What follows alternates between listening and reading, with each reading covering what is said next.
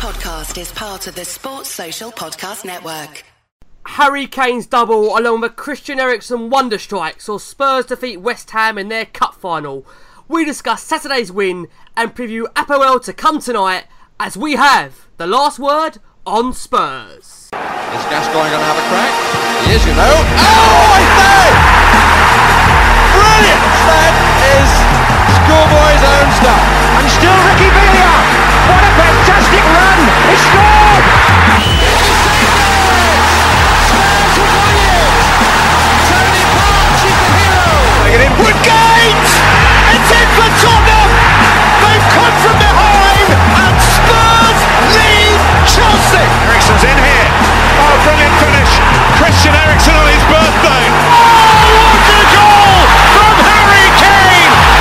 Cometh the hour, cometh the man for Tottenham, and he's never hit one better than that! Hello guys and welcome back to our brand new show where we have the last word on Spurs. You can follow us across a range of different social media platforms. We are on Twitter at Last Word on Spurs. You can also find us on Facebook and also not forgetting Instagram too. Guys, you should also now be able to hear the show on a variety of different audio platforms including Audio Boom, iTunes and Acast. On tonight's show we'll be discussing the win over West Ham on Saturday.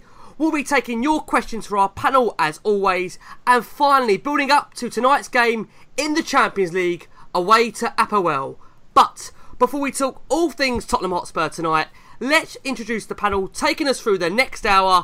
I am pleased to say first up tonight we have Vas Coney making his debut. Vas, how are you?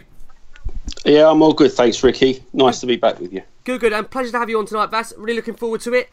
And joining Vas tonight, a voice that hasn't been too far from the distance, Mr. John Mannins is back on the show. John, how are you? All good, mate. Still buzzing. Looking forward to this. Yes, should be a really good one, John, shouldn't it? Yeah, definitely, mate. We've got a lovely win to talk about. Yeah, we've got a fun hour in store. And joining John and Vas tonight, most certainly last but not least, Mr. Jason McGovern back on the show. Jason, how are you? Good to be back, mate, and thoroughly enjoying another London derby victory. Yes, what a win. Well, Jason, let's start with you. Like I say, back to winning ways. Listen, it wasn't an easy game, at least. You looked like it at 3-0. Jace, what was your assessment on the game? I thought first 30 minutes up until we scored, there wasn't really a lot in the game. We probably feel that we were controlling it, doing with the possession. They probably feel that they had it under control, allowing us to have that bit of possession and trying to play on the break. And it was a bit like last year's opening half hour in that game back in May. Then once we got the goal, between the goal and the sending off, 3 was probably the bare minimum that we could have had. You felt like we were going to score every time we went forward. And then obviously we then had the nervy last 25 minutes after the sending off. But I have to say, despite watching it being incredibly nervy, if you actually look back on it, even in those last 25 minutes, other than Kouyate's goal, Hugo never really had much to do at all. And I think probably now you can sit back with the cold light of day, it feels like it was actually quite calm in those 25 minutes. And probably if West Ham would have had 10 and we'd have been on the front foot, we'd actually say we were disappointed that we didn't create more chances in that time. So I thought we defended those last 20-25 minutes pretty well. Yeah. Coming over to you, John, it was certainly West Ham that made it a grandstand finish. What was your thoughts on the game? Well, I was glad of the full-time whistle, I know that much.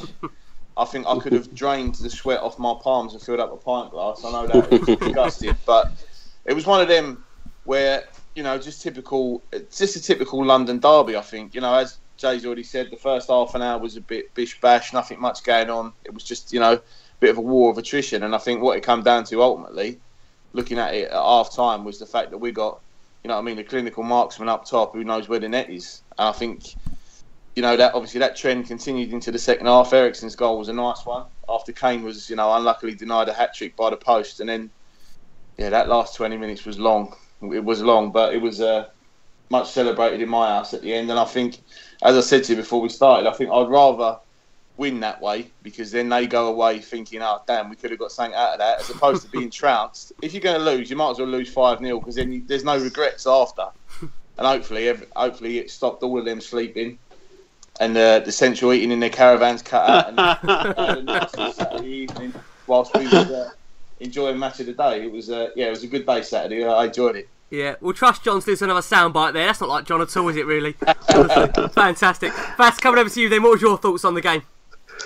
I thought the first sort of 20-25 minutes, we struggled to get going a little bit. I know Jace said we had possession, and I tend to agree, but we finding it difficult to get balls into the midfield, and then everything seemed to be getting cut out by West Ham. They were pressing quite well against us. But then all it takes is one bit of magic, isn't it? And we got the goal, and then there was no looking back after that. Got to 3-0. We probably could have had more and shut the game off. But then pulling one back and Aurier getting sent off, it kind of gave them the impetus and put us under the pressure. We ended up hanging on in the end. We could have sewn the game up a lot sooner. Unlike John, I would have liked to have seen us trounce them 5 or 6-0, to be perfectly honest with you. I don't care whether they slept or not. I would have enjoyed it a lot more. Yeah, I mean, it's certainly a game that, I mean, on the face of it, it looks really close, but in true honesty, Spurs did dominate that game for large periods and allow West Ham back in. We're going to talk about the situation as to why West Ham maybe got back into the game. But Jace, taking it very back to the starting lineup, coming over to you. We started the game, I mean, the likes of, we had Llorente Son on the bench. Now, Dembele, I want to ask you, Jace, we seem to have this occurring issue at the moment where Moussa Dembele, he's now picked up this ankle injury. And listen, I love Moussa Dembele, but he's missing now, Jace, big games at crucial times for Spurs. Is there an undercurrent of worry here about his long-term future at Tottenham because of the amount of injuries he's having, Jace? Well, you've certainly got to worry about his availability. I think, you know, as we said last week, we were all surprised to see him play in that Barnsley game. But we don't know what the discussions are between himself and Pochettino and just how much pain and that he's feeling in that foot. I don't think he would have preferred to play in the Barnsley game than the West Ham game himself. So it's really difficult to know, isn't it? But, you know, Pochettino's comments both before the game and kind of comments he's made since would suggest that he might actually be out for quite some time. I just get that feeling that, you know, we might not see him for much over the next 3 or 4 weeks, and it's definitely a worry because he's such an important player to us.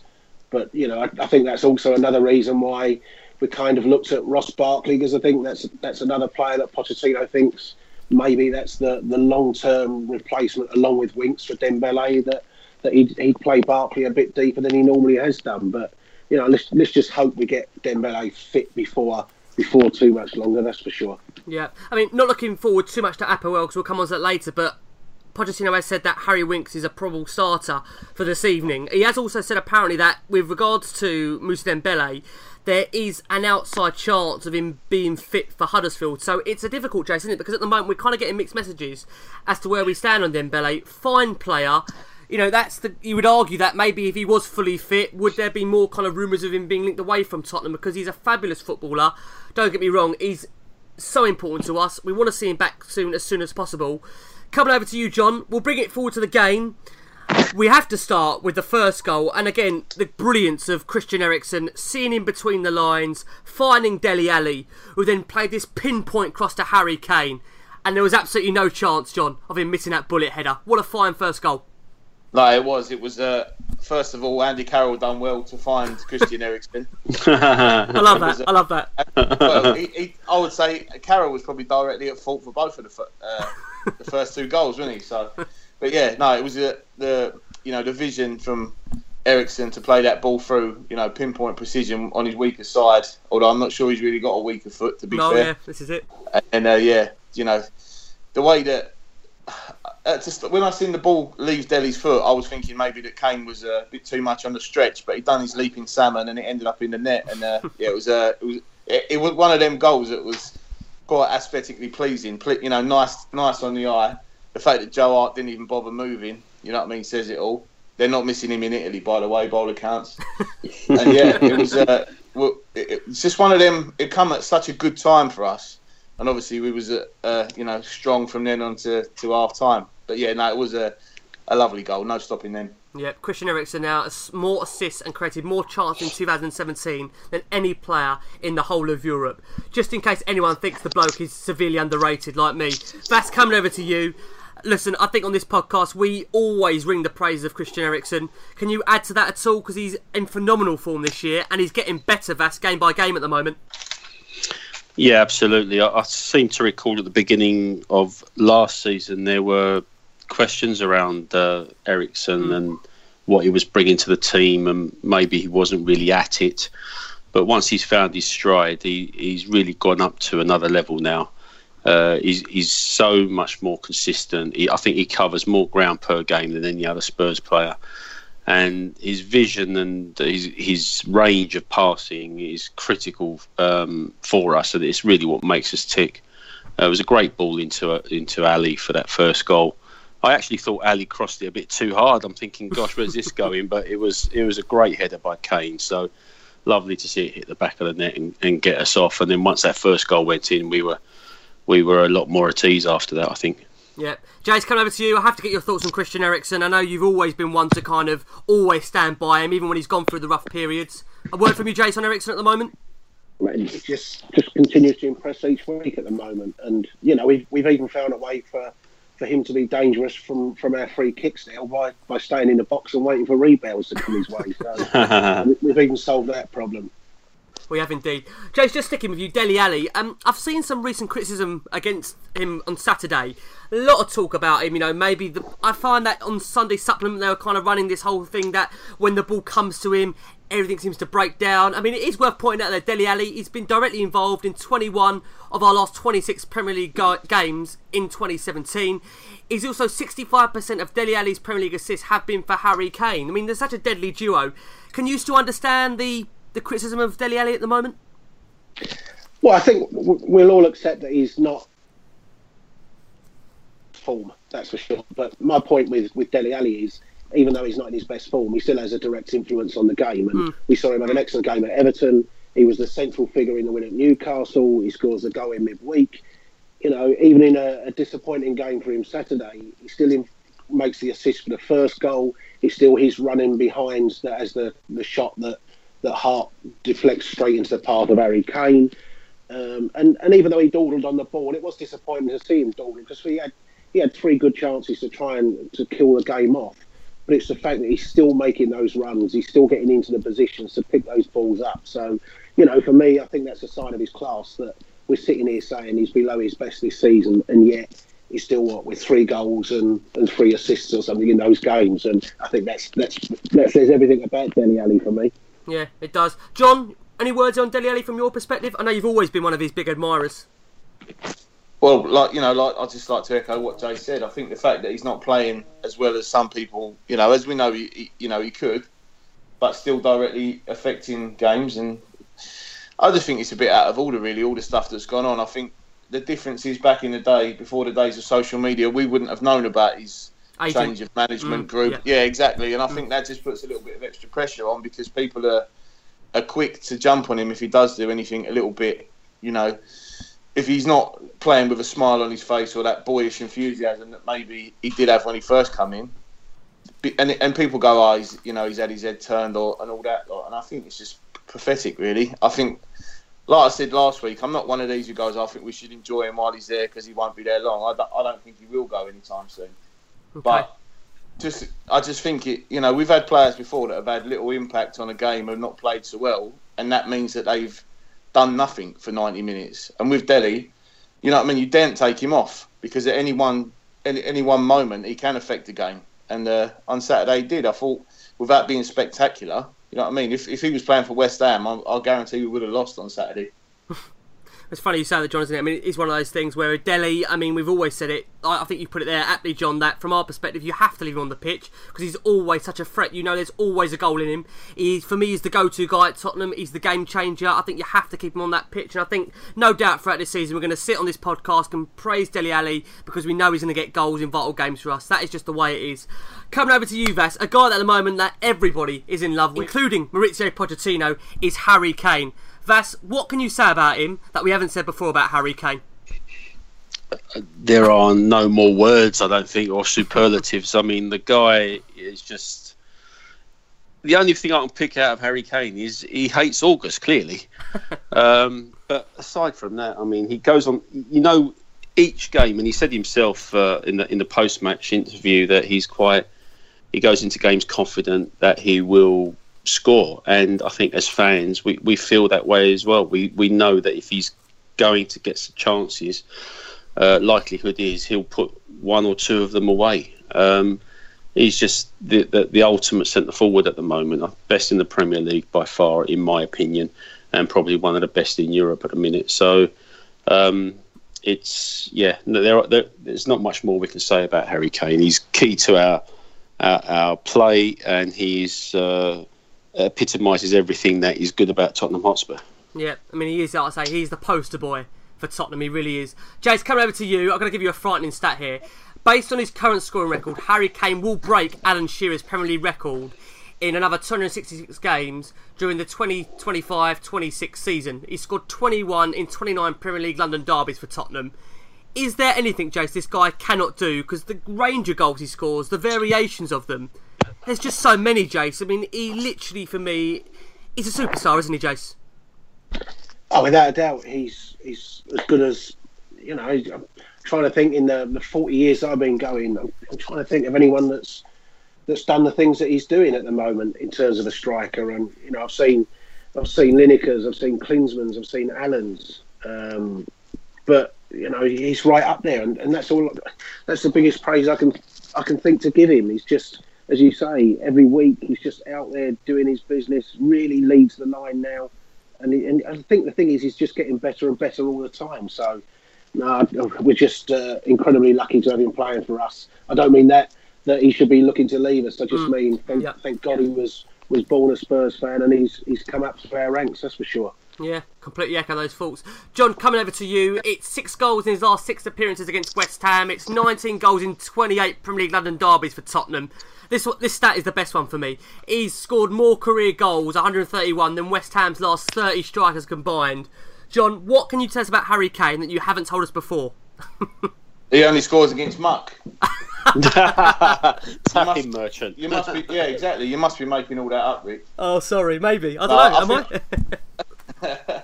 I'll tell you one thing. Young Kate is lucky that she got in there first, because there's thousands of us who'd have his babies. Including Poch. Well, yeah, definitely. But I think I might have cracked it, Vass. I think. Just had a look. His birthday's on the 28th of July, right? Now, he's a professional athlete. He can't have a beer every Saturday like the rest of us. So maybe he gets absolutely tanked on his birthday, and that wipes him out for a month. If that's not it, then I don't know. But yeah, no, he's the boy who can do everything, isn't he? I love him so much. I think, you look at this world outside of football at the moment, and you think we're living in the time of Kim Jong and Donald Trump, but that also means that we're living during the time of Harry Kane as well. And I'll risk World War III just so I can go and watch Harry Kane every other Saturday. That's fantastic, John. Just to give you for a second, I've got to ask you this one. Teddy Sheringham now is a guy that was from our era, wasn't he, John? Growing up for me and you, Teddy Sheringham, we grew up watching him, and even Teddy at the weekend on Sky. I mean, he said Harry Kane is everything I had and even more. For Teddy to say that, John, I mean, that's pretty special, isn't it? Because Teddy was some kind of striker that me and you watched growing up week in, week out. Yeah, he was. I think the main difference from talking about the eras is back then Teddy always would have had a partner in a 4-4-2. And I think that meant that he didn't need to have some of the attributes that a more rounded, one up top striker like Kane needs to have nowadays in modern football.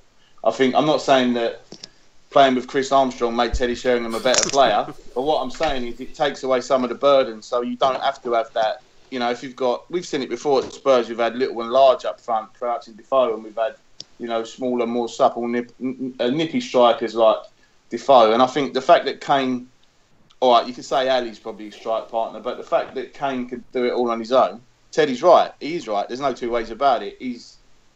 It'd be nice to see them two play up front together, don't get me wrong, because Teddy's a bit of a hero of mine. But yeah, he's just fantastic. And we could talk about him every week and blush about him. I love the guy. Yeah, there's not enough time to cover Harry Kane. I mean, what a phenomenal player. James, coming over to you, there's something I saw you picked up on today on social media, and that was Jan Vertonghen's marauding run to set up that second goal. where he kind of laid in Dele Alli. I mean, Jan Vertonghen, Jace, a lot of talk is about the likes of Sanchez, about Alderweireld. Does Vertonghen get the credit he deserves, Jace? Because he's been phenomenal, really, for the last season and a half, hasn't he? He really has stepped up to the plate, where many doubted sometimes that his heart was in it. He definitely doesn't get the credit. You know, I think when you listen to the various people talking on Skies and the BTs, everyone will tell you that Toby's the best defender in the league. But Jan, to me, is so impressive alongside him. I mean, you know, it was a fantastic bit of play for the second goal. The initial touch, the marauding run forward, the perfectly weighted pass to Ali. And actually, if you look at the first goal, what was astonishing, if you look at, I think it's the camera that was behind our goal when the ball goes in at the far end. If Harry Kane misses that ball, the very nearest one to him then was Jan Vertonghen. And Jan probably thinks Harry's nicked a tap in off of him. And I think, you know, it's just an astonishing run he must have made on the blind side for that as well. But I thought, you know, when West Ham was starting to push on in that last bit, I thought him, Sanchez, Toby all defended well, Ben Davies as well. And, you know, they won their tackles in the box, they got their blocks, they won the ball in the air. And that's not so easy to do when they're constantly looking for Andy Carroll. And I thought Jan had an absolutely fantastic game Saturday. Yeah, Rolls Royce of a player, isn't he, Jan Vertonghen? Really, really has improved during his time at Tottenham. Coming over to you, Vass. Harry Kane, that second goal, a real poacher's one, wasn't it? Yeah, it was. That was a great build-up, wasn't it, with Jan Vertonghen breaking forward and the interplay leading up to it. And it was the one occasion where Dele didn't hesitate and actually took his shot early. And we reaped the benefit of it. Kane has just got a sixth sense, hasn't he? He was in the right position to just stroke the ball in nonchalantly. It was an easy goal for him in the end. But the way he took up his position, it's almost as if he half expected Dele's shot to come back to him in that specific place. So, yeah, it was a great goal and much needed. And it coming so soon after the first one, it really knocked the stuffing out of West Ham. It did, and I promise you this is the last Harry Kane stat I am going to read tonight. Lionel Messi is the only player to score more domestic league goals than Tottenham Hotspur striker Harry Kane. That maybe just puts it into emphasis just how the rich vein of Harry Kane's form is right now. It is unbelievable. So, going to come back round to you, John. We go into half-time, absolute dream first half of being 2-0 up. We come out, start again, really, really decent, and Christian Eriksen makes it 3-0. And John, what are you going to tell me about this finish? Because he literally just plucks it out of the air and beautifully places it beyond Joe Hart's reach. I think the thing that I liked about the goal so much is that it just looks so easy. Like, that could have ended up anywhere. You know, all right, it's fallen on his strong side, but he's had to, control the strike. He didn't have to hit it too hard. It was all about placement. And again, Joe Hart's left flapping, and he didn't get nowhere near it. I think at the time, I don't think I appreciated how good a finish it was. I was just straight off the sofa and jumping around like a div. But the way that there's so much control involved in that strike, you know what I mean? It's just beautifully placed. Like, the keeper really couldn't make it. He couldn't get there. And I think it's just, all right, I know you say about his assists and all that, and people can say he don't score enough goals, but if he he's got that in his locker, and it was a lovely goal, and at that time, I was like, right, that's it, game over. I can chill out a bit now. As you know, doing it the hard way since 1882. I don't know why I expected any different. Yeah, we're going to come on. We are going to come on to Mr. Aurier in a second, I promise. Coming around to you, Jace. Just very quickly, again, I have to say about the Eriksen skill. I mean, the technique, Jace, to bring that, like I say, out of the air. That's a skill in itself, isn't it, Jace? That finish. It was just perfect bit of composure, and the important thing is he didn't try and lash at it, did he? He just kept his calm. He saw his spot and just really pushed it and passed it into it. No, it's fantastic technique and a really cool finish. Yeah, it was. And like I say, he's now officially the highest scoring Danish player in the Premier League with 33 goals. He now overtakes Nicholas Bentner, Arsenal's cult hero. So an interesting little stat there. Going to stick with you, Jace, because I know you want kind of first chat on this tonight. Now, Serge Aurier, God bless his heart, he definitely is a Tottenham player. Let's put it like that, because like I say, he looks like he's going to be one of these that could potentially frustrate and love in the meantime. But Jace, give us your thoughts then. When he's going for that second tackle, are you thinking, come on, gamecraft, Jace? Without a doubt, and I tweeted Saturday, what a brainless, stupid thing to do, and I stand by that, because once you've been booked, you can't defend what he did. You know, we all know you don't go lunging in the area of the pitch it was in, the player it was on, who's never really going to go and get away from him. You know, there's no defence you can give for the second yellow card. What I will defend him from is the ridiculous nature of Sky, particularly Sky in their aftermatch with Jamie Redknapp. And there was a red card waiting to happen. I mean, you know, before the first yellow, and let's be fair, the first yellow card was a pretty innocuous thing. We know it was the totting up process, but you know, when he eventually got the booking, was it him running into Carroll, or did Carroll run into him? Good point. And yep. you know, even though the totting up process had gone on, nothing he'd really done was a really rash foul. You know, I don't remember him jumping in 2-footed at anyone, or you know, being at full length and chopping anyone down with trainers coming onto the pitch. I think if you look at the Stoke Chelsea game at the weekend, for instance, Marcus Alonso ran the risk when he'd made a really bad foul for his first and then completely took a bloke down for the second one. Well, Aurier didn't do any of that. And I think, you know, some of what was said after the show about him, you know, being this hothead and you know, he was raw and he's rash and things like that, and the subsequent punditry over the weekend. I mean, he's played 228 career games and been sent off now 3 times. So, you know, we're hardly talking about someone that's rash. And for Alan Pardew to be saying he wouldn't speak to him till Thursday, Serge Aurier's received less red cards than Alan Pardew's received sackings. And that's a fact. You know, I mean, you know, Alan Pardew, I won't speak to him till Thursday. Well, you'll have been sacked by then, Alan, so forget about it. You'll never get your chance.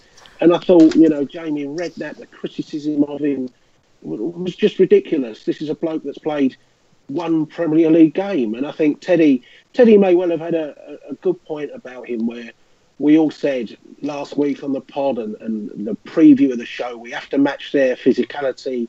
We have to match their intensity. Pochettino immediately after the game said we had to come here and show some fight. And maybe he's heard all that speaking around the training ground in the week, and he thought, right, okay, this is the type of game it is. I'm up for that. And, you know, to be judging a bloke and call him a liability and things like that after 1 game is absolutely ridiculous.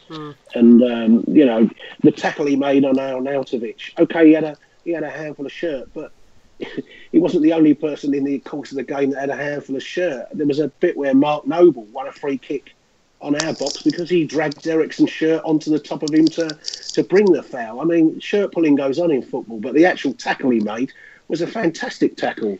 You know, as good a tackle as you see. And I just think that, you know, what he did was wrong with the second, as I say, with the second yellow, you can't defend him. But some of what's been written about him and talked about him over the weekend is ridiculous. Yeah, I mean, it's definitely been over the top. Coming over to you, John, there will be that argument, was he too pumped? You know, but I have to say, John, very quickly, there was a moment when he was on that booking where he did pull out of a tackle. I'm not sure if you saw that, John, a few moments before. So he obviously had the yellow card in his mind. Do you just think it's one of those things, John?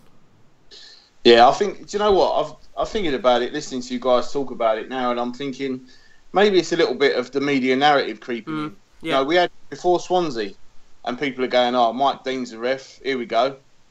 And then we have 2 blatant penalty shouts, in my opinion, turned down. You know what I mean? And you just think, maybe is the ref paying too much attention? And the same again, you know what I mean? Michael Oliver's maybe thinking, you know, this Aurier fella seems a bit, you know, he's a bit of a character. I'll keep an eye on him. And maybe he's singled out before the players even step out onto the pitch. But I think, yeah, I did see that incident you're talking about. And I think he's just a little bit like, kind of like Kyle Walker might have been at 24. You know what I mean? He's got that. He's got a little bit of a brain fart in him occasionally. But to be the first man in Premier League history to be sent off for trying to pin the tail on a donkey, I think I can live with that. Could you live with it though, John? If we end up drawing that game, I'm not sure if you could have, mate. I'll be honest with you. No, listen. I'm saying this tongue in cheek now, knowing that we won. Yeah, if it had been 3-3, then I'd be. I think I'd be one of many. You'd be less complimentary. Yeah, absolutely. Yeah. I bet. Vas, let's get your take on it then very quickly on Aurier. What was your thoughts on it? Because I mean, after the game, Poch said the player, he apologised. He's loved by the dressing room. It's all very well to say this when you've won the game, Vas. What was your thoughts on the tackle at the time? Well, echo what Jace said. It was a needless challenge. He'd sort of gone into one challenge or lost the ball, and he's reaching for it a second time, and he's ended up catching the player. The first booking was soft, and it may very well have been the tightening up process. It was a challenge you probably didn't need to make, and in hindsight, it probably won't do it again. I think he was maybe hyped up or pumped up for the game. Away, North London rival. I don't know what he's been hearing about the Premier League and how physical it is and everything else. So maybe that's got into his head too. But listen, it happens. Thankfully, we were well up in the game, so it didn't really affect us too much. But it could have done. He'll learn from it, I'm sure, and I think it'll be a good addition for us. Yeah, I mean, he does seem to be a player that's going to be one of those all or nothing, isn't he, on his day, bless him. Let's hope, fingers crossed, there'll be more all rather than nothing, because I think he's a fabulous player that, on the whole, I thought he had a very good game, so we are going to miss him. Kieran Trippier will fill in. Like I say, he's been brilliant for us this season. He came on, played well. Let's go back round then. Let's go round to you, Jace. Are we a little bit concerned of the manner, the goals we conceded, Jace, the corners, the set pieces, Hernandez, Kouyaté? Should we defend those better, Jace, or do you just kind of put those down to West Ham applying the pressure and us buckling a little? Well, the first goal is certainly poor defending. Moussa Sissoko, just when he put a half-decent performance, there still has to be something where people can jump onto him. But, he lost Hernandez. Clever bit of play from Hernandez away, he just peeled off. But, we didn't win the first header and we lost him at the back post. So you'd certainly have to say that one was avoidable. The second goal, full credit to them. I have to say I love that type of goal, unless it's scored against us. But was a fantastic cross, wasn't it? And an absolute rocket header. And I don't think there's, you can say try and shut the cross down, but it's not like it was really poor defending. I think sometimes that's just a decent bit of play that you have to, give them a little bit of credit for, and was perhaps the one bit of quality football they showed in the 90 minutes. But as I say, there was a lot between Aurier being sent off that whilst it felt really nervy, we actually handled that well, because Hugo never made a save between the sending off and that goal Kouyaté scored, and even after that, he didn't have to make a blinding save after that. So I think, in the cold light of day, when you look back at it, we actually defended that well, a lot better than we perhaps give ourselves credit for on the day. Yeah, there was one incident, Jason, I do remember towards the end of the game where Hugo did come out and made a great one-armed kind of palm away. I mean, that, again, it shows, doesn't it, Jace? He does kind of, again, save us points, because at that moment we need him to kind of come out, defend his goal, which he did for us, if you remember that incident. Yeah, I mean, he got a fingertip on I think that was a corner or a deep cross or something like that. But exactly right. That's what you want your goalkeepers to do, help the back four. And if they can't get on it, at the end of the day, he's the one that can jump highest, and he's got the extension of his arm, isn't he? So, you need him to come and relieve the pressure. But as I say, they didn't actually threaten as much as people thought, and as it probably seemed on the time. No, they didn't. Coming over to you, John. Ask this question, John, to you. I'm going to ask Moussa Sissoko, John, are we starting to potentially see a Pochettino-type player? And has he kind of, in a way, united himself to the fans after that picture we saw of him up against Mark Noble? And there's been a lot of captions around it. Well, I'd say yes. I think he made a great impression on the game, I think, on Saturday. And I didn't see much hate for him on social media afterwards, which is unfortunately the modern barometer of, to know how things are going in the world of football. I think Moussa Sissoko did well. Look, listen, we said a year ago, or Jay said, you don't get 50 caps for France if you're a dud player. And there's obviously a baller in there somewhere. He's just got to be coaxed out. And I think, this injury crisis that we're going through at the minute is really good news for Moussa Sissoko. And hopefully that turns out to be good news for Tottenham Hotspur as well, in as much as he'll start to play like a £30 million player, maybe. We're going to need him. We're definitely going to need him. He's very much a part of the squad. I for one was pleased that he stayed, because you don't want him to, go on somewhere else afterwards and start tearing it up. Vincent Janssen's had a good start in Turkey, for instance, and you start thinking, did we get rid of him too soon? And then, no, well, I don't think we did. But yeah, with Sissoko, I think he'll definitely contribute. He contributed on Saturday, and he'll definitely will do, in the coming games. And I think he did well. And I was really pleased that Danny Murphy highlighted this on Match of the Day, because a lot of it would have gone missing. In terms of the context of the game. You look at the obvious things, and that is that we won and Kane scored 2 and we had a red card. You don't necessarily pay much attention to what Moussa Sissoko was doing. But I think he did really well. I think it was hopefully he'll hit the ground running now. I think it's so obvious that he just needs a bit of confidence, and once he gets a bit more, excuse me, then hopefully we'll see the best of him starting at Apoel. I'm sure he'll play, and hopefully he'll have a good game there as well. Yeah, coming over to you, Vas. Anything you want to add on that for us about Moussa Sissoko? Yeah, I thought we had a good game on Saturday. Forget what day it is now. I know. Yeah, I thought we had a good game. It wasn't sort of a standout performance or anything like that, but he did what he was required to do. He won some tackles, he laid the ball off. He had a good relationship with Aurier at the start of the game. He actually fed Aurier for that cross shot that Kane just quite couldn't reach, which he ended up being offside anyway.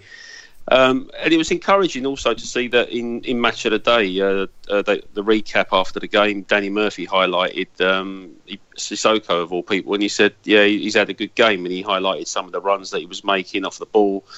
I think it's encouraging to see him perform even reasonably, because he's been playing with so much fear, it looks like, and I'm sure some of the negative vibes from the fans, maybe he could hear that, and it was playing on his mind, and all this business about whether he would leave in the transfer window, and he had that little Instagram post of him not going anywhere, that kind of thing. So he knows he's been under a little bit of pressure, and he has been playing with a little bit of fear. So it's encouraging just to see him sort of knuckle down and get on with it. So yeah, he had a good game on Saturday, I thought. Yeah, I mean, like I say, I think, again, the price tag, I've said it before on this podcast, and I think that's helped him, weighed him down. I think social media, I think John has pointed out on the show that doesn't help the situation. He must go onto social media. He must see some of the criticism on there. And I don't mean to tell me, I don't think that would... You're not human if you do not allow some of that to bring you down. So fingers crossed this is the turning point for him. Like John has said, he's got maybe a run of games coming up now where he can really establish himself in this Tottenham side. With the likes of Dembele potentially being out, we're not too sure. That will give Sissoko the opportunity now to really push on. Let's, guys, finish it up. Another guy that I have to mention at the weekend, again, formidable down the left-hand side, Jace, coming back on you, was Ben Davies. Again, faultless performance, getting better for me week upon week. I mean, I don't know what else I can say about the guy, Jace. He's just been phenomenal. We've had lots of praise. We've given him lots of love and lots of praise over the last few weeks, and once again, he did everything that was asked of him. I thought, in recent weeks, we've seen more of him coming forward with his delivery and that into the box. I thought Saturday, some of his defending, as I say, particularly in those last 20-25 minutes, was excellent. And, he's just got confidence through genuine game time. And I think, maybe that's one thing Sissoko will pick up on as well, just regular game time, starting to maybe feel a valuable member of the squad. He hasn't got Danny Rose breathing down his neck, so he knows he's going to have a great chance to play the next game. He can prepare himself properly. He probably prepares himself better in the week because of that. And I think you're seeing all the benefits that regular football brings. Regular football brings better decision-making, quicker decision-making, and just a better level of performance and more consistency. And that's what he's showing. Yeah, he most certainly is. Just on the Moussa Sissoko bit, if I can just say... Yes, please do. Yep. I thought... We've seen better from him this year with the Juventus game, the Everton game. I think the Vas said the little ball that he played in for Aurier's cross. We've seen that recently because it was him that put Son in against Swansea last week. It was him that put Trippier's cross ball in for Trippier to cross for Ali against Barnsley, and he's played that ball quite a few times this year. The one thing I will say about Moussa Sissoko is Saturday's performance has to be his average level performance. I think because he's been so poor, we look at it as if he had a better game, and he certainly contributed Saturday, but that's the level he's got to be every week, not as his exceptional level. Yeah, I think that's fair enough. And just like I say, post-match, Pochettino said it was a very tough game, deserved to win. He thinks the team showed different faces during the game, and especially did mention the fact that, potentially us conceding those last 2 goals at the end, it made us suffer for the win, and that could be a really good trait as the season goes on. He went on to say about Harry Kane, he's in love with him, as are the fans. He's a player that managers like him love. He's so hungry, keeps the values that managers like him appreciate. And finally, on Serge Aurier, he said he needs his time to adapt. League One is completely different to the Premier League. He is happy with him. Guys, we are going to go for a very quick break, and after, we're going to take some questions for the panel and also look ahead to APOEL tonight. We'll be back after this very short break. Welcome to Loan Watch, a weekly update on our players out on loan. Starting in America this week, Anton Walkes has played twice for Atlanta United since I last spoke to you, and both games have ended in victory. 4-0 over LA Galaxy and 2-0 over Montreal Impact. In Turkey, Vincent Janssen scored his second goal in as many games for Fenerbahce, scoring from a penalty spot in a 2-1 victory over Besiktas. This match also saw a total of 5 players sent off. Coming back to England and the Sky Bet Championship, Cameron Carter-Vickers played the full game as Sheffield United won the Steel City Derby 4-2 at Sheffield Wednesday, while Josh Onoma played twice for Aston Villa this week. He played 81 minutes of the 2-0 loss to Middlesbrough in the League Cup and was a 72nd minute substitute as Villa won 2-1 at home over Nottingham Forest.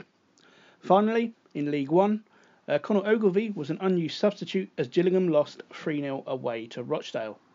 That's it for this week's Loan Watch. Speak to you again next week, and come on you Spurs. Hello guys, welcome back to the Last Word on Spurs. Guys, as always, we ask you to get your questions into us every single week. You can do that by tweeting our Twitter account of Last Word on Spurs, leaving your question with the hashtag LWOS. Now guys, we do have a brand new website which we will be sharing with you shortly, where Jason will be uploading all of your questions along with his answers every single week. So guys, we'll be announcing that very, very shortly. Let's start tonight's questions off by going to you first, John, because I think you'll give the best answer to this one. This is Will at RailDGGHD. Thanks for that, Will. He says, how much did you shit yourselves when the second goal went in, and what did you feel when the final whistle went, John? Perfect question for you, I thought. Well, I had to give the sofa a good clean and get the Febreze out before the mist comes. Hopefully, that answers your question. No, it was fantastic. As I said earlier, sweaty palms and all that, dry mouth. It was, it was. I'm sure I weren't the only one. It was tense, wasn't it? But yeah, no, it was good in the end. The full-time whistle was greeted gladly in my house, and yeah, I must admit, Will, I don't like to admit these things. I'm a grown man now, but I did have to change my boxers after. Yeah. I'll tell you what, guys. No word of a lie. When the Spurs fans started singing that "Your Shit" song on 60 Minutes, I turned to my wife and I was singing, "That is bad news." Too early, isn't it? Nearly was. It was too early. Got to wait to the 89th minute at least. We never learn, do we? We never do learn. No. Oh, Jace, can I come back round to you? We've got a question here from Zach who says Sissoko seems to be progressing, gaining confidence with every match. We have touched upon him already tonight, Jace, but he wants to know, Zach, this is at THFC, is this the turning point, Jace? Very quickly on this one. Let's hope so. As I say, Saturday's performance has to be his level performance, and if he can do that, I think, he seems to just have, or Pochettino seems to have a little bit more trust in him this year. That's probably a help as well. And he's got chances now with Dembele being absent to really force himself into that side. And it's up to him to grab that chance, mate. Yeah, let's stick with you for a second, Jason. Let's try and squeeze in another one to you. This is Jonathan Anderson at JohnNathanA_, who says, what would you equate Dele Alli's lack of confidence in front of goal to, Jace? It's hard to say, isn't it, why he's lacking confidence, because his figures with goals and things like that this season isn't too bad. I think... one thing I will say about Dele is he's quite an instinctive player. We've seen him score, over 30 goals. The vast majority are usually one-touch goals. And I can't really remember him going through one-on-one and scoring for us yet. So maybe it's just that instinctive bit where a little bit too much thinking time sometimes muddles your thoughts up. But I don't think there's any real big problem with Dele. I don't think, as bad as he looks at the moment, he's actually that far away from being the Dele Alli that we all know. I hope you're right. I mean, Poltak RMS asked a similar question. He says, Ali's movement on the ball is great. Off the ball, even better. But has he been neglecting his shooting practice? I mean, so much speculation about at the moment about Dele. All we know is he's a fabulous young player. We know the quality's there. And there's no doubt, as we know on this podcast, as I said, avoid repeating myself here, we know he's going to get goals. And we know we're going to be speaking about him week upon week. So no doubt the goals will be coming back. Even that, Rick, if you think about him, when they say about his shooting practice, think of his goals. Yeah, there's exactly. not that many great goals in there. They're nearly all, he's probably more of a tapping merchant in many ways than Kane is. It's usually close in, 8-10 yards out with a simple header or a really simple finish. There's not that many great goals in his goals, and I think that's what I mean. It's just instinctive, intelligent finishing rather than spectacular stuff. Yeah, and I hope that also answers the question of Top Spur Comments, who says, what's happened to Dele Alli's ruthlessness? We know the goals are here, we know they're coming, and he showed it this season, so fingers crossed they continue. Going to come round to you now next, Vass. We've got a question here, a great question from James Powell. How good was Llorente's cameo? That brilliant 6-7 minutes where he came on, Vass, and he really broke the game up. And a massive row, that went on for a while. That stoppage time didn't get added on. That was also mentioned, I think, by Paul O'Keefe on Twitter. Really, really good 7 minute cameo. And you just feel, Vass, that is what exactly is been brought for. That little bit of experience to kind of see out a game, Vass. Yeah, you can tell that the guy's been there, done it, and his experience was telling at the end. We were sort of backs to the wall a little bit, and then when he came on, we were able to play a few long balls downfield, and he won some headers. He controlled the ball. He held it up a little bit on occasion, so he took a little bit of pressure off, albeit that he was only on for a short while. And I mean, that little ruck that he was at the centre of right at the end, that was his experience all over there. Just killed the momentum of the game, ate up some valuable time, and then before you know it, the game was over. So that was superb from him, even though it was only an 8-minute cameo or whatever it was. It was much needed at the time. It was. Let's stick with you, Vass. Let's try and squeeze another question from you. This is Jeremy Palmer at Jeremy Palmer 7, who says, thought he played well. Serge Aurier's brilliant tackle saved the 3 points. Defending set pieces are still problematic. Lastly, why no Son? Is that just because of the options we've got at the moment, Vass, or what do you think about Son? No Son to start the game. I think he's saying last. What maybe not. He's saying lastly, why no Son? I'm not sure what he's referring to there with regards to Son. Well, I think the starting lineup, I don't think we could really argue with it. And as for why Son didn't enter the game, clearly when you're down to 10 men, your options are somewhat limited. Harry Winks had to come on to help shore up midfield a little bit and give Christian Eriksen a break. Sissoko was already at right wing back, and it was plain that he couldn't continue there for too much longer, so Trippier did have to come on. And then we just mentioned the Llorente substitution and the benefits that had. So really it was just horses for courses, and there was no real room for Son. Yeah.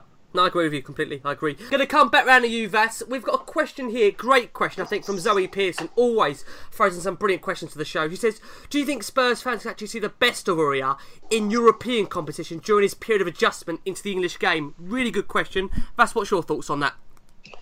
Well, he's hugely experienced in European football, isn't he? Having played for PSG for a while. He's got Champions League experience, and maybe his game will be more suited to Champions League. And there will be a bedding in period for Premier League until he adapts. So I think initially, yes, we will see the best of him in Champions League. Obviously, it depends on Poch's rotations as well between him and Trippier. But eventually, I think we'll get a consistent showing from him in both domestic and European games. Yeah, I agree. Fingers crossed. Well, guys, thank you so much for all of your questions. I'm so sorry I haven't got through them all. Jason very kindly is already working, if he hasn't already, on the actual answers to all your questions. And we're hopeful we're going to have that website to give to you very, very soon, where you can see all of Jason's answers to your questions. So thank you so much. Again, guys, if you want to be part of the podcast, which we always want you to be, we want you to get involved, all you've got to do is tweet us at Last Word on Spurs. Leave your question with the hashtag LWOS. We will read your question out on next week's show. We've actually got a special extra time this week as well, which I think John and Jace are in for. That'll be for the Apple World game. So get your questions in for that. Get involved as much as you can, guys. Really, really appreciate it. So we're going to move on to Applewell, and a great question to start the night. Let's go to you on this, Jace, to start with. Who should we start, Jace, against Apoel? And that's from Z-Man11215 at SpursDog1, a regular listener to our show. Well, it's really hard, isn't it? Because we know that, we obviously knew that Jan and Dele were suspended, but we now know probably Dembele won't play, and we now know that Eriksen looks like a late withdrawal. So it's really difficult to know. Will we stay with 3 at the back and call Foyth in? Will we go to a flat back 4 and play with Winks and Dyer in midfield? Will it be Winks and Sissoko in midfield? Will we see even Kane play as a 10 and Llorente play up front? It's really difficult to know which way to do it. I just, we said off air, I just hope tomorrow night people realise there's no Rose, there's no Lamela, obviously long term, there's no Vertonghen, there's no Dembele, there's no Eriksen, there's no Ali. And so I hope people don't sit there and say, oh, look at our bench, we've got no players on the bench to bring on, because we're at a stage where there's 7 or 8 players that could be on the bench won't be there. So let's bear that in mind as well. Other than the fact Son will definitely come into the side for Ali, then I honestly don't know what way we'll go. It's really difficult to predict. I wouldn't be surprised if he does play Kane a little bit more withdrawn and Llorente beyond him. It's not necessarily what I'd like to do, but probably of the options in front of us, it's probably the one I'd go with. But it's far from ideal, that's for sure. Going to come round to you, Vass. What are you making of this lineup? Because at the moment, it looks like a flash of Holby City with a mix of casualty in there. 7 players out. I mean, it's worrying times, isn't it, going into tonight? Because you've got to say, Champions League, we want to progress in it, and you'd have to say, Vass, this is one of the games we should have to win, really, if we want to progress in the group. Yeah. I've just echoing what Jace said about the depth in the squad, but if you think about it, it's nice to have so many options now, isn't it? Just following on again from what Jason said, we got options in defence. We can play a 3, we can play a 4. Foyth can come in, or Davis can play left-sided centre back if we play a 3. We've got Dyer available. Winks can come in. So I think we've got options. Llorente gives us another option up front, and I'm sure Son will come in and play tomorrow night. Apoel won't be a walkover by any stretch, but of all the teams in our group, then this is probably the game where you tolerate some absences. So I think we should still come out of it, with a win and the 3 points, which are going to be critical. Yeah, I mean, just to give you for a second, Vass, they've got 4 points, I think, from their opening 3 games in Cyprus. I mean, we know the league is not of a great level. Should we look into that too much, or they're going to be up for it, aren't they? I would presume Tottenham coming to town. Yeah, of course they'll be up for it. I mean, I think they've been drawn against 3 top sides in this Champions League group, so they'll proverbially treat everything as a cup final. The ground will be full. It'll be loud. Pitch quality, I don't know what that will be like, but it'll be hot. So our players have got to contend with that as well. And to give them their dues, they're not a bad side. I mean, they made the quarterfinals of the Champions League a few seasons back. So they're well run. They're efficient. It will be a difficult game, but as long as we stick to our game plan, I think we should have enough. Yeah, fingers crossed. Even with the bare thin squad we got, we should have enough. John, coming over to you, what's your thoughts on it? They lost 3-0 to Real Madrid in the previous Champions League group stage game. Hard to really play much significance on that, John, because of the nature of the opposition. What's your thoughts going into this one, John? I just feel that it's so very, very important that we do come away with a win, because let's assume that Real Madrid beat Dortmund, so Madrid would be on 6 points, we would be on 6 points, and then you would also assume that Dortmund would take 6 points from their back-to-back games with Apoel. Yeah. And if we don't take any points out of Real Madrid, which is going to be tough, then you could have, Dortmund and Spurs drawn on 6 points after 4 games. And I think that, the injuries are so badly timed, because this is the one where I feel, the home and away games against Apoel are going to be the ones which ultimately determine who goes through, because I think that the goal difference will play a big part in this group. And I think if we could, do similarly what Real Madrid done to them and win, all right, you could say it was only by 3 and you'd expecting Madrid to beat them by more, but that's still a +3 straight away. And I think that, we're obviously goals in front of Dortmund as we beat them. But yeah, this is the important one for me because I can't see us getting too much at the Bernabeu. And following that at Wembley against Madrid, who knows? But yeah, we desperately need 3 points. Yeah. That's for certain. What's your thoughts, though, John, in terms of the squad we've got over there? More than capable to get the result, in your opinion? Well, yeah, they should be. I mean, we're still, this squad has only lost 1 game this season. We're in the top 4 of the Premier League. We're second in our Champions League group. We're through in the League Cup. It's not as bad as some people like to make out, is it? There's, No. Yeah. It's only those with an agenda that would put a negative spin on that, I would say. I think we're going into it, in a decent run of form. We've obviously had a good win on Saturday, as much as it might have been tiring for the players. Let's hope they've got enough left in the tank, those that will play, to come home from Cyprus with a win. Yeah, fingers crossed. Can I come back round to you, Jace? We've seen today, well, I say tonight even, that with Anthony Georgiou coming to the squad, he was a player that really lit up pre-season. Do you think he's going to be one just to make up the bench? Do you think he could feature? What's your thoughts, Jace, on that? Well, it wouldn't surprise me if he's on the bench. I don't know if Oakley Booth has travelled as well. He's another one that's been knocking on the bench for a couple of games. And as we say, with so many players, first-team players missing, presumably there's got to be 1 or 2 surprise choices on the bench. And he impressed in those little cameos that he had in pre-season. But I think, the important thing tomorrow, a little bit like West Ham, is get the mentality right, get the attitude right.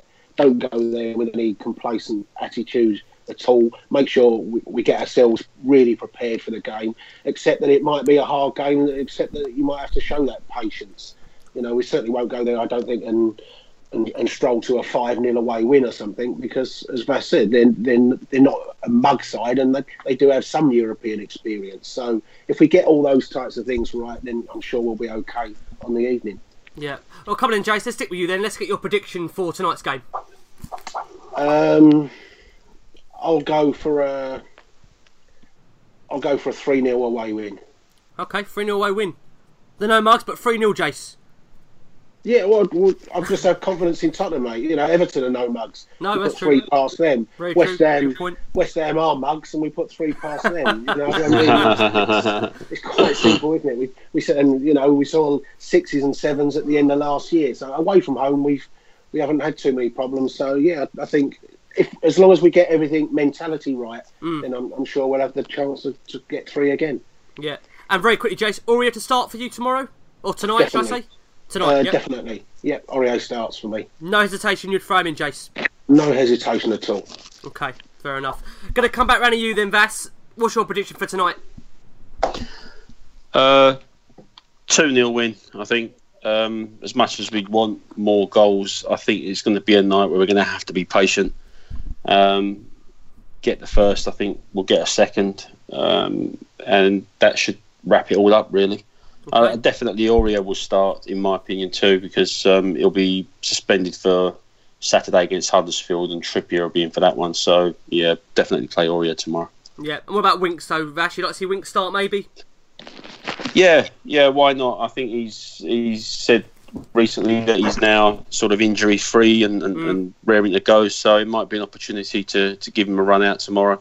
Be interesting to see what Poch does with Dyer, really, if he wants to drop him back into defence now that Vertonghen isn't playing, and maybe play Winks and Sissoko in the middle or something like that. So, yeah, I think Winks will probably, if he doesn't start, he'll get good game time for sure. Yeah, I agree with you. I think it's going to be a very interesting lineup tonight. Really looking forward to it. And John, finally going to come to you. Prediction, John. What are you going to give us for tonight? I think it's going to be kind of like what would have been a Europa League lineup, isn't it, due to the injuries? So I'm going to go for a Europa League away performance because we ain't had squeaky bum time. Well, tell me the last time we had a decent away game in the Europa League. Oh dear! Oh my God! It's been a while. So yeah, no, I'd say I'll any win. I'm going to go 1-0 to Spurs. Oh, what a night we're in for. Cheers, John. You'll have to get back to that sofa again, John, after the game. Well, that for a breeze, I think. God. I'm going to cling film it tomorrow afternoon. I'm ready, set up for the evening. There you go. Well, John set us up for a really good night tonight. 1-0, he reckons. Honestly. Guys, well, let's hopefully, fingers crossed, we're going to be talking about a win for Tottenham in the Champions League. It would be great to start off with back-to-back wins in Europe. Really, really looking forward to it. Vas, thank you so much for joining us tonight. Been a real pleasure having you on. No, thanks a lot, Ricky. Been a pleasure taking part with you guys. Yeah, we'll most certainly get you back on in the near future, Vas. Really, really enjoyed it. John, thank you as always. You're back with us on Wednesday night, aren't you? Yes, mate. Yeah, I'm back. I might even have a special song if we win. Look forward to that. And last but certainly not least, Jason, thank you as always. And you're also back for us on Wednesday night, Jace. Yeah, looking forward to the game, and fingers crossed it all goes out as we're playing. Yeah, fingers crossed. We are talking to you guys on the back of yet another win. So, guys, as we roll into another Champions League game, the last thing to be said, as always, come on, you Spurs!